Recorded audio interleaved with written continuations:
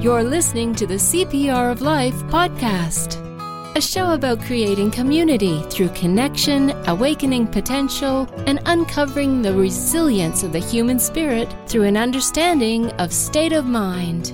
It's about living a life well lived and uncovering what often gets in the way. Welcome to episode number 8. I have the absolute pleasure today of chatting with someone whose work continues to inspire me. Dr. Jack Pransky is a 3 Principles author, trainer, and practitioner. I had the pleasure of attending a workshop led by Jack earlier this year, where I learned so much about the power of deep listening. The love and passion that Jack has for what he does comes through in his books, but it's even more evident when you meet him in person. So welcome, Jack. I'm really happy to have you on the show. Would you like to tell the listeners a little bit about yourself? Not really, but I will. I just don't like to talk about myself. That's why. But I've been involved with the 3 Principles for something like since 1991 or thereabouts. And before that, I was involved in the field of prevention of all kinds of problem behaviors, like alcohol and drug abuse and child abuse and delinquency and teenage pregnancy, teenage suicide, that kind of stuff. And when I got exposed to the 3 Principles, it just completely turned around the way that I see my work, and then kind of seeped into my life. And there's no way I can turn away from it, because it just it became so much of a part of me that you can't turn away from what's a part of you, because it's really a part of you. Yeah. So I've been doing that ever since. So for our listeners who don't know what the 3 Principles is, Jack, could you explain that? Well, it's really tough to describe in a very short time, but what I will say is that, like gravity, there are principles that exist in the world, whether we know it or not. So, like, gravity holds us to the earth even before people know anything about gravity. So there are principles that operate within the human mind that are at the level of gravity. So the first one is universal mind, which is like the energy behind life, the energy behind all of life that seems to have an intelligence attached to it. And then there's the power of consciousness, which is our ability to be aware of life and to make life come alive for ourselves. And then there's the power of thought, which is our creative power to come up with anything in our minds. And what's important about it is that anytime we get a thought about something, that is just happening in the outside world. So what's happening is what's happening.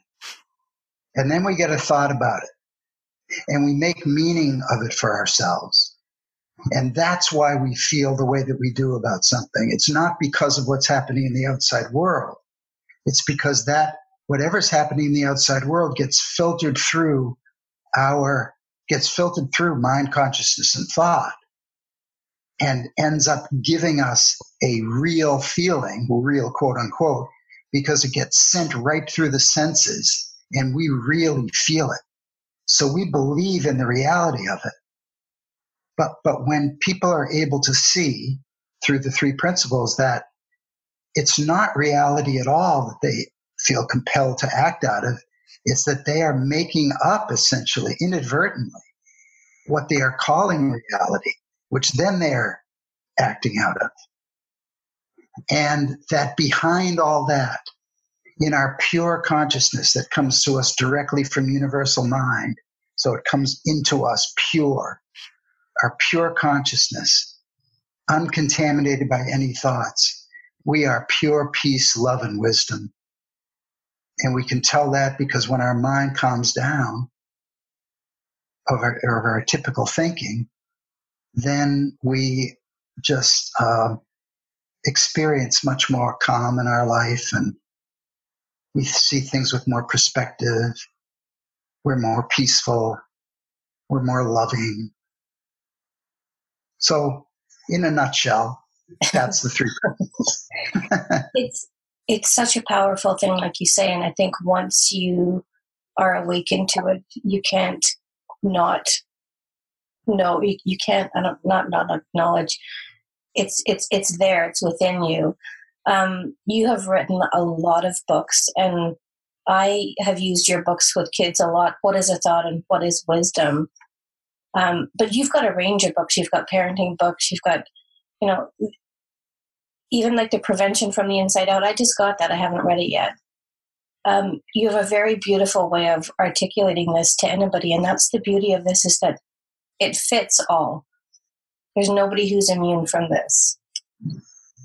When you wrote your books, what is a thought and what is wisdom? Did you have a particular kind of age range in mind, or what kind of prompted that, you writing those two books? Well, I was very, very good friends with a teacher who taught anywhere from kindergarten through second grade. So that started out to be the age range that we had in mind. And then Amy Dulcimer, my writing partner at the time, she got involved through her school with something called the social thinking movement. And so we were in the process of writing that book together at the time. And the social thinking movement is about kids who have social thinking difficulties. Hmm. And so it kind of morphed from that age group into any kid who has social thinking difficulties. And but what I've noticed is that it's also for adults. I was going to say that because I've used it when I'm working one-on-one with kids. Often I'll invite the parents to be part of either we read it together or we go through some of the points of the book, but it's just as much for adults as it is for kids. Yeah, and that's what's nice about it. I must say I didn't have that in my mind when I wrote it.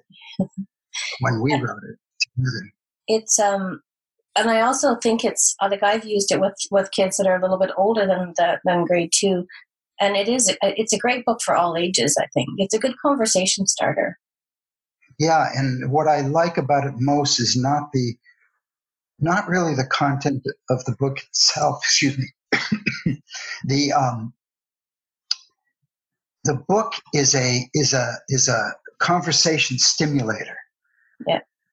Like, for example, in What is Wisdom, we list maybe 50 questions or something like that during the process of going through the book together, well, we want people to read it first, but then going back through it and asking those questions of the kids, you can really get into a wonderful discussion about everything. So, for example, when you told me you wanted to talk about the book, I highlighted a couple of things. Like, this is in What is Wisdom. So there's a part that says, and I suppose I should. We have a great illustrator. So I love the illustrations. Yeah. That's Tina Du Sablon, who illustrates it. So it says, wisdom is a knowing something just feels right. From way deep inside, we get an insight, like when a light bulb turns on at night and fills the room with light. Now, that's an image that the kids kind of have to make sense of in their lives. So there might be a question in the back.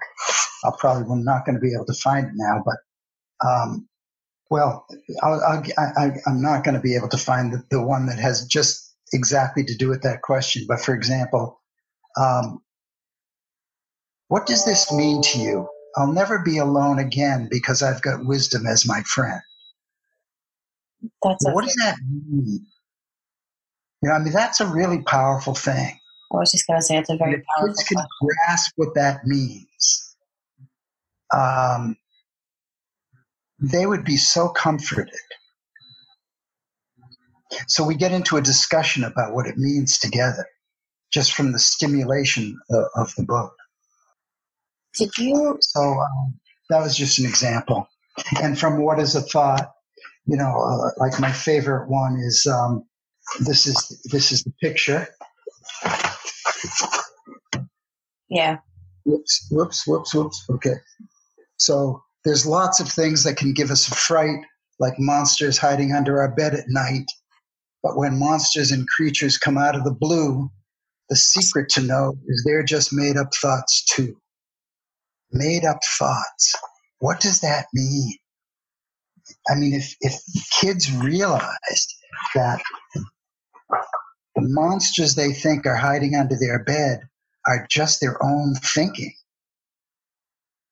that they've used their creative power of thought to come up with, and it comes through the senses, so it really feels like it's real, so they get freaked out.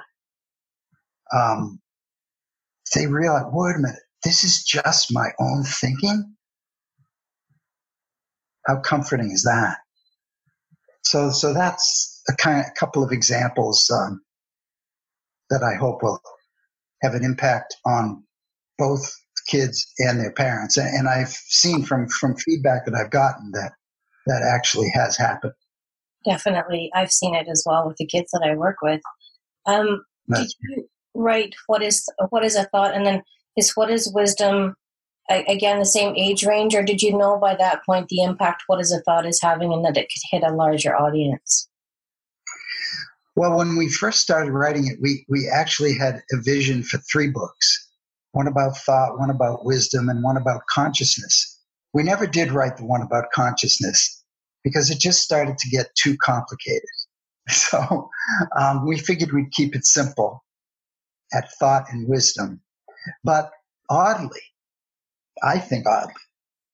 the social thinking group that published What is a Thought is a Lot, did not want to publish What is Wisdom and Where Do I Find It, because they thought that it would go over the heads completely of the kids who had social thinking problems. Now, we happen to disagree with that, and I tried everything in my power to get them to see beyond what they were thinking about it, but they never did. So we ended up publishing that alone, and we just did that right through Amazon. Okay. The Amazon publication. Well, that's interesting. And it's exactly, my experience has been exactly the opposite. Kids pick up on this so much quicker than adults do. I would think so. And it doesn't matter kind of what labels are attached to the child. I found that on a variety of spectrums, kids get this, and kids find a lot of comfort in kind of owning their own wisdom. Yes, that's really great. And kids have wisdom whether they have social thinking difficulties or any other difficulties at all, and there's always wisdom behind all of us, no matter what our problems are, no matter what our presenting behavior is. And when kids or adults can tap into that, we've really got something there. You've done a lot of work with youth and children throughout your career, so you know, like, you've seen that. I'm sure you've seen it. Yeah, oddly though, most of the work that I did with kids, I did before I came I became involved with the three principles. I didn't know that. I've done little work with kids since I became involved with the three principles, but that has not really been my bailiwick. But like Amy Kahofer, my co-author, she works with kids with this stuff all the time because, she happens to be in the classroom with them. Yeah. Now, and she has seen tremendous results.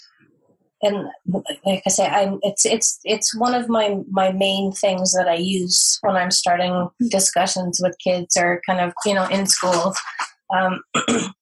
I find it a staple for me, and I've recommended the book to quite a few people. I'm very happy about that. Yeah, yes. Interestingly enough, I think I contacted you when I was trying to remember what is a thought in Canada on Amazon. It was a ridiculous price. It was like $300 or something. That wasn't my doing, that's for sure. But I appreciate you found another publisher that I could get it through. Now, the other book that I do tend to use a lot from you is the Parenting from the Heart. And I didn't tell you that I wanted to touch on that one. But that's also a nugget of gold. I had to learn that the hard way. I had been involved with the three principles for maybe 5 years then, something like that, when I first wrote it. And it didn't even, I knew that it was helping my own state of mind when I was with my kids, but I saw an interaction with my daughter and my now ex-wife that really cemented the whole thing for me. And I was like sitting apart from it. I remember this is in the book. I'll never forget her saying that, because they were having a knockdown, drag out fight, and it was like butting heads like that. And she said, "You don't sit me on your lap anymore and tell me how much you love me. You're just on my case." And in that moment, I really saw how right she was, my daughter was, that if we're going to try to discipline kids at all, if we don't do that with a feeling of love in our hearts in the moment, they're not going to hear anything. Yeah. So we may as well save our breath. Or before we deal with them about anything that we have to discipline about, we have to get our minds right first if we want it to be heard. Because if a kid is, if a parent is in a state of anger, that kid is not going to be living in an environment of love at the time. They're going to be living in an environment of anger. Their walls are going to go up. Anything we say to them is going to bounce off their head instead of being absorbed into it. Right. Yeah. It's just as much for our benefit as it is for theirs. I was going to say that you're so, Sorry. I was going to say so much discipline is done out of anger. Yeah. And it's never heard. It's never heard because the kids are just in a I've got to protect myself state. And that's all that happens. That's all they can absorb. I've got to protect myself now. Because it's also they feel where the parent is coming from, and you're never smarter when you're angry. Yeah. Yeah. Absolutely. And the other little nugget, if you could say, from that book is the notion of kids are always learning from us, but not necessarily what we want them to be learning, because they watch us very closely. They don't listen to our words, but they listen to what we do. Yeah. And what I've noticed is what's really helpful with kids is to ask ourselves, what am I learning? What is my kid learning right now from my interaction with them? Like, for example, if a kid is causing a ruckus in a store, and the parent says to the kid, if you don't come right now, I will leave you, and then they don't leave them. Mm-hmm. What is the message that the kid is getting? There's so many messages. There's so much learning that the kid is doing at that time, and it's not what we want them to be learning at all. So just by asking ourselves that question, by stepping back and asking, it would really be helpful to parents. I was doing a Facebook Live yesterday with a friend of mine, and we were talking exactly about this. And it's like almost like a parenting temper tantrum that you're having in the moment. That there's times where you just have to step back, and it's a challenge when you're in the moment, and you can see, like, there's sometimes, it doesn't happen very often with Finley, but I will lose my temper with him, but I can see it, and now I just remove myself. I said, you know what, I'm just gonna go here for a couple minutes, like sit in my room, do whatever, until I can kind of come down out of my thoughts, the ticker tape of my thoughts. And the ticker tape of my thoughts is never what Finley's done. It's the story that I've created around it that I'm reacting to. Exactly. And so now the important thing about that is, now when you get into a temper tantrum or when you get angry, that used to mean something different than it means to you now. Yeah.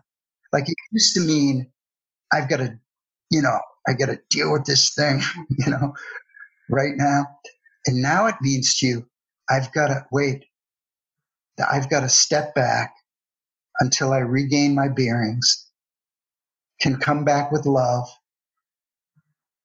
and then the discipline, if it's necessary, will take hold. Yeah. Something I learned from you at the workshop we did in April that it's changed me profoundly with my clients and as a parent is the deep listening. And I heard it differently than I did. It's in your books that I'd read, but I heard it differently in April. Can we talk about the power of that? Because there's a tremendous power in it. When we are in the process of falling in love with somebody, we are incredible deep listeners. We are not necessarily listening to that person's words. We are picking up the feeling from them. We're watching them very carefully. We're seeing all kinds of things behind what they're saying. It's a natural way that we are. And then when we start to get to know them a while, we forget all about it. And we just start listening to our own thinking mostly. We start listening to our reactions. We lose the person. But when we're falling in love, and everybody has had this experience, we are just totally there with them. We are just being with them, taking them in, letting them wash over us, not thinking about it too much, and that's deep listening. And we can do that with everybody, even people who we would say drive us crazy. It is possible to drop into that same state with people, with our kids who might be driving us nuts in any moment,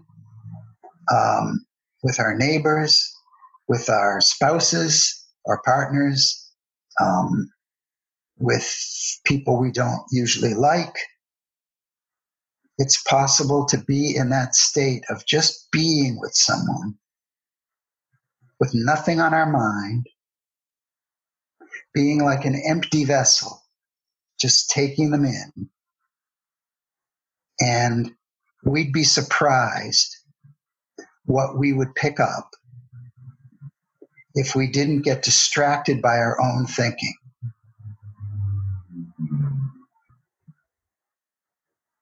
That, excuse me, that for me, I thought I was a good listener before. And when we were talking in April, one of the things I realized that I was doing with some of my clients was I wanted to point them to their resilience or their wisdom. So I had an agenda.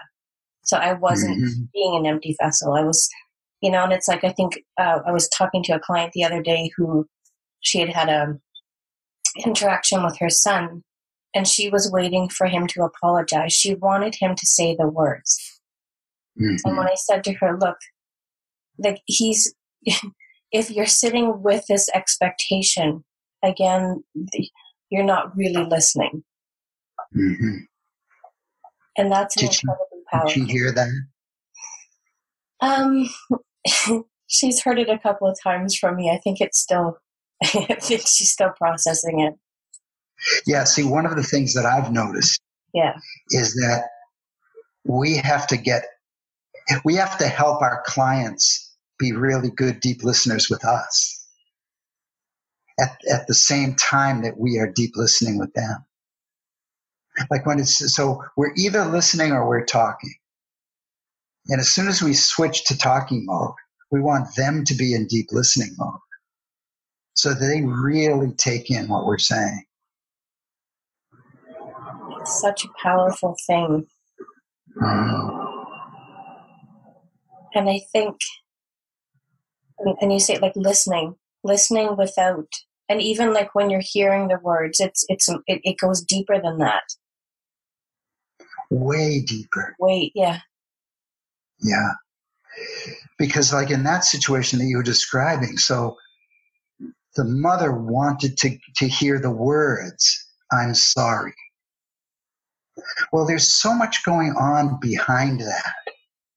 Like we could get curious and we could be puzzled. All right. The kid knows I'm supposed to say I'm sorry now, but he's not saying it. Now that doesn't compute. I know I'm supposed to say I'm sorry. I'm not saying it. What's going on behind that in his or her mind that is making her not want to apologize? That would be something to really deeply listen to. And then that if that mother took a step back from herself and from her kid and really asked that of herself, got really curious and puzzled by it, and asked the kid questions about, I've noticed that you're not wanting to say you're sorry right now. I'd like to know more about like what's going on within you that is making you not do it. And I'm not saying there's something wrong with it. I'm just wanting to know what's behind that. And that opens up, if it's done in a good feeling, that opens up the possibility of really going to a new level with a kid. That's I think that the deep listening is there, and it's creating the space, and creating it with love. And often you can't go into deep listening if you're in the heart of the heat of feeling angry. Right. What I've noticed. Yeah, and that's the same for all of us. Yeah. As much as I know about deep listening, if I get caught by any emotion, whether it's anger or any emotion, and I start thinking of myself, so my own ego and fear are like colluding with each other to take me off of listening with somebody. There's no way I can listen if my ego and fear are like It's like they do like this, and they're partners together, and they block. It's like if this is my ear, it's like fear and ego are right here, and they're blocking real listening from coming in. What do you do when you're feeling that way? Like what brings you down to it? Like, and What brings me down, or what do I do when I'm down? No, like say you're feeling agitated or angry or something. Is there something that you do to kind of get out of your thinking and bring you back down into a... I know when I get agitated that I don't maybe know this at the moment, but I know, as soon as I separate myself from the situation, but wait a minute, I just got caught. I got into a low state, an agitated state. There's nothing good that can come of that, And so I might take a walk or do whatever I have to do for my head to clear before I come back to the situation and can deal with it reasonably. It's because I want my wisdom to speak to me. Yeah. And I'm not, like wisdom is like holding a beach ball underwater. It's always trying to come up to the surface. Like it's always talking to us. But because as long as we're holding down the beach ball under the water, it won't come up. But all we have to do is let our hands go. The beach ball pops up to the surface. That's the same way with our thinking, like holding down our wisdom. As soon as our typical thinking relaxes, boom, our wisdom that has always been talking to us anyway, we just can't hear it because it talks with a very soft voice. All of a sudden, our typical thinking lets go, and boom, we might get an insight about how to deal with that situation. And that's wisdom speaking. So that always is a possibility in any situation that comes up.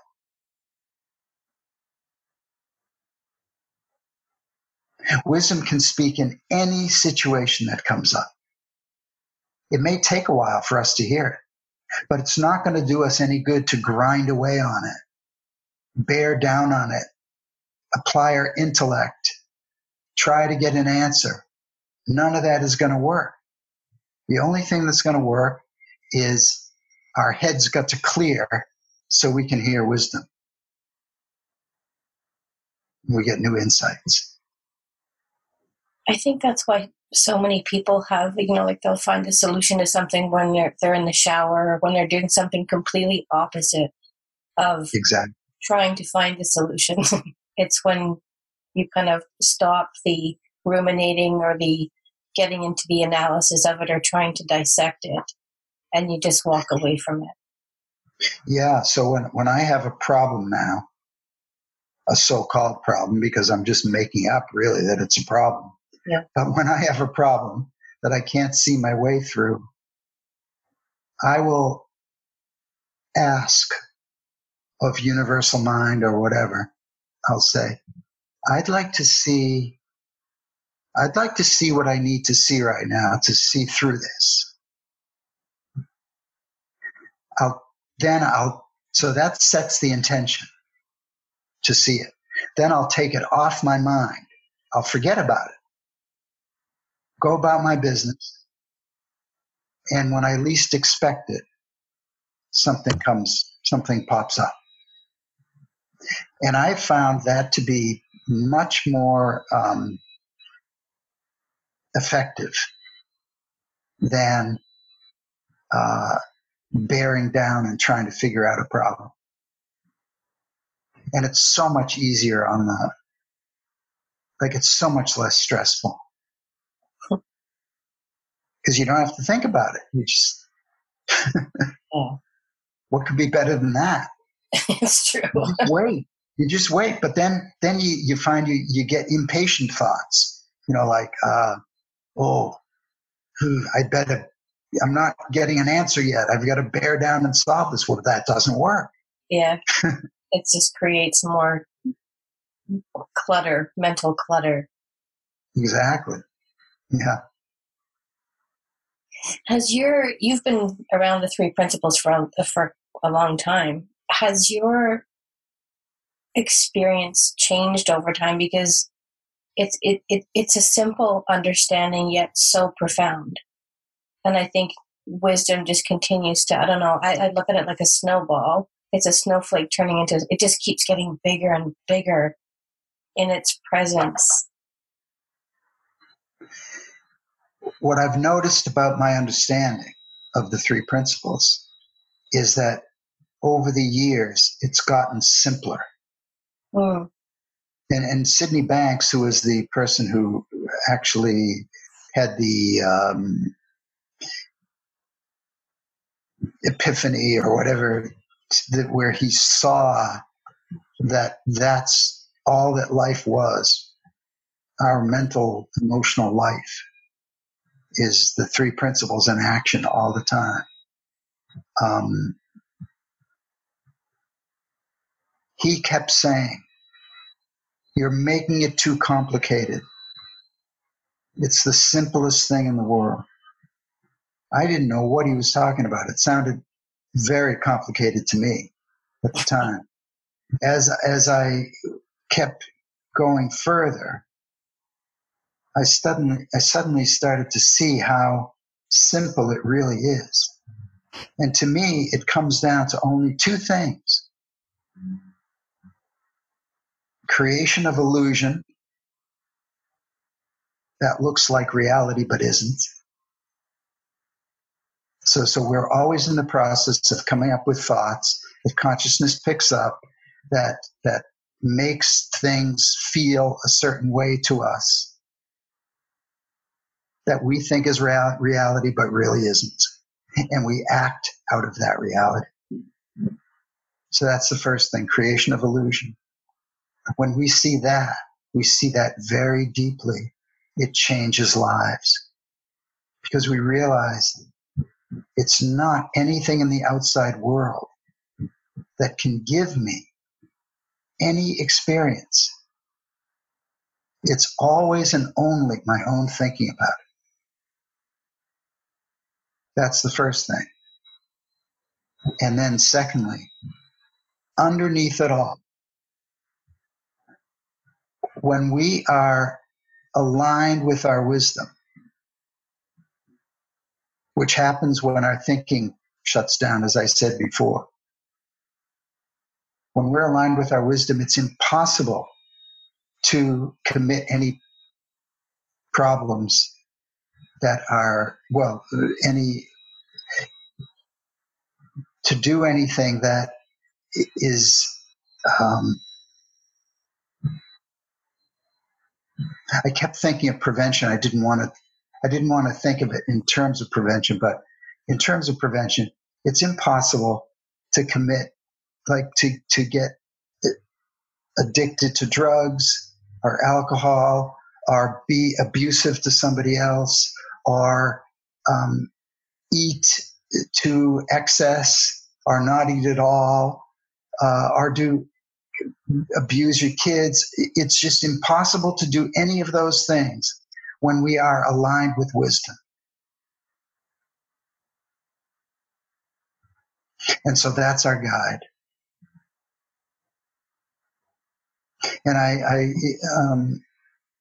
visited a friend of mine who works in prisons with the three principles, and I just saw that every single one of those men that were in there, it was an all-male prison, so that's why I say men. Every one of them believed that they had to act out of whatever reality they saw. And if they just had the opportunity to question that reality, before they acted, they wouldn't be behind bars. Like if they really saw that it wasn't reality, it was just something that they inadvertently came up with within their own thinking. And it doesn't mean anything other than the power that they give it. They would not be behind bars today. That's powerful. It's incredibly powerful. And it's not even, I mean, it's being done in prisons, but it's being done on smaller and larger scales, like you've seen from the Modelo Project. And I talked to Stephanie Fox, who's in Tel Aviv and working, with people in conflict on a much larger scale. Like the potential for this is incredible. Like it's really mind-blowing. It is. You have written a lot of books, and I love the books. Is there any chance you're going to do them on Audible? There's a personal...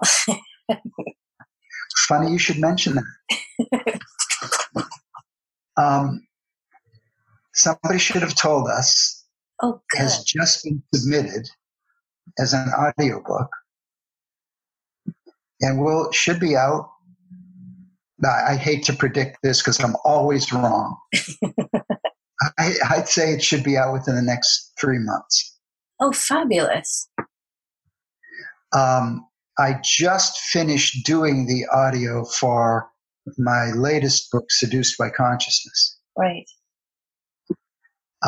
It's going to take a lot of editing because I made so many mistakes. I am not a professional reader, and I'm appalled by the number of mistakes that I make.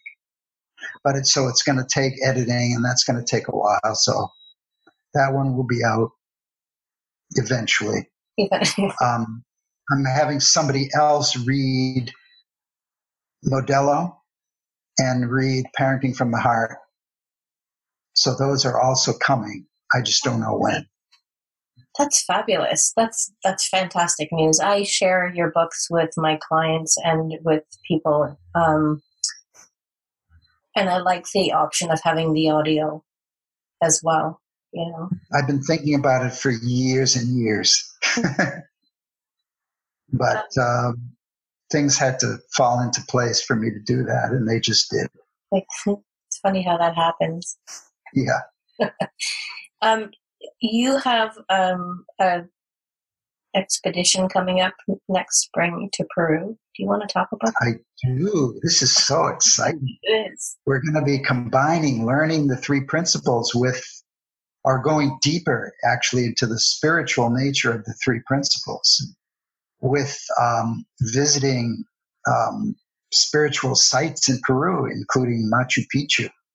It's going to be happening around mid-March, and it's very exciting to me because it was on my bucket list. How many people are you hoping to take on this? We have a minimum of 10, and already brochure hasn't even been officially released yet. And I think it's possible that once the brochure actually comes out, it could fill up pretty quick. Yeah. Never done anything like this before. I've been on a work trek, you could say, in Spain, where during the hike, people would come up to me and talk about the three principles and bring problems and error and whatever, and that really worked out great. So I'm sure we'll be doing a lot of that as part of this trip to Peru. I think it's the perfect setting and approach for people to go deeper or to learn about it. Yeah, me too. And I'm getting pretty old, and the notion of retirement has crept into my mind. But when things like that come up, yeah, I'm there. You can't say no to that. Can't say no to that. Jack, if you were going to leave our listeners with a bit of wisdom or a thought, what would that be? Well, the thought is what came to me when I was running on the beach one time. That is, I just don't know where this statement came from because it didn't come from me, but it came to me. And it's the meaning of the three principles in one sentence. All we are is peace, love, and wisdom, and the power to create the illusion that we're not. I love that. That's my favorite statement about the three principles. You could spend a lifetime on the meaning of that in terms of its effect on one's life. It is one's life. I'm going to have to ruminate on that one. I really like it. It's landed very nicely. Jack, I want to take the time to thank you so much for having the conversation with me today. I know you're off to Spain next week. Yeah, it was my pleasure. I really enjoyed it. So did I.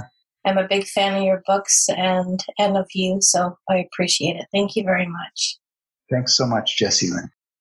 There were so many golden nuggets in this conversation. Parents, teachers, or anyone working with children will find so many takeaways from this episode. I'm so looking forward to the audio versions of Jack's books. I always find something new in them when I reread them or use them in my coaching sessions.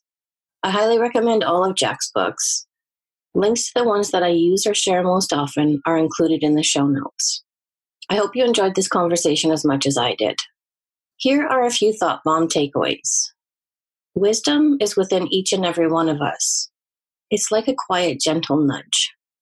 Deep listening goes far beyond words being spoken and being heard. I can tell you, embracing this will change your relationships. We are either listening or talking. If we are talking, we aren't listening. There's a lot of information to be found in being curious, especially when you're having trouble with someone or a specific situation. And finally, discipline that comes from a place of anger never achieves a good long-term outcome. Children learn from what we do more than what we say. A great question to ask yourself before you respond is, what is my child learning from me? And what do I want them to learn? Thank you for listening. I'd be grateful if you could leave a review on iTunes. If you have any comments or feedback, please don't hesitate to reach out. Until next time, be well, be inspired, be you. If you like what you just heard, we hope you'll share this podcast. If you'd like to get in touch with Jessie-Lynn, please check out the contact page on her website, jessielynnmcdonald.com. Also, we'd be beyond grateful if you would leave us a review. Join us next time for another edition of the CPR of Life.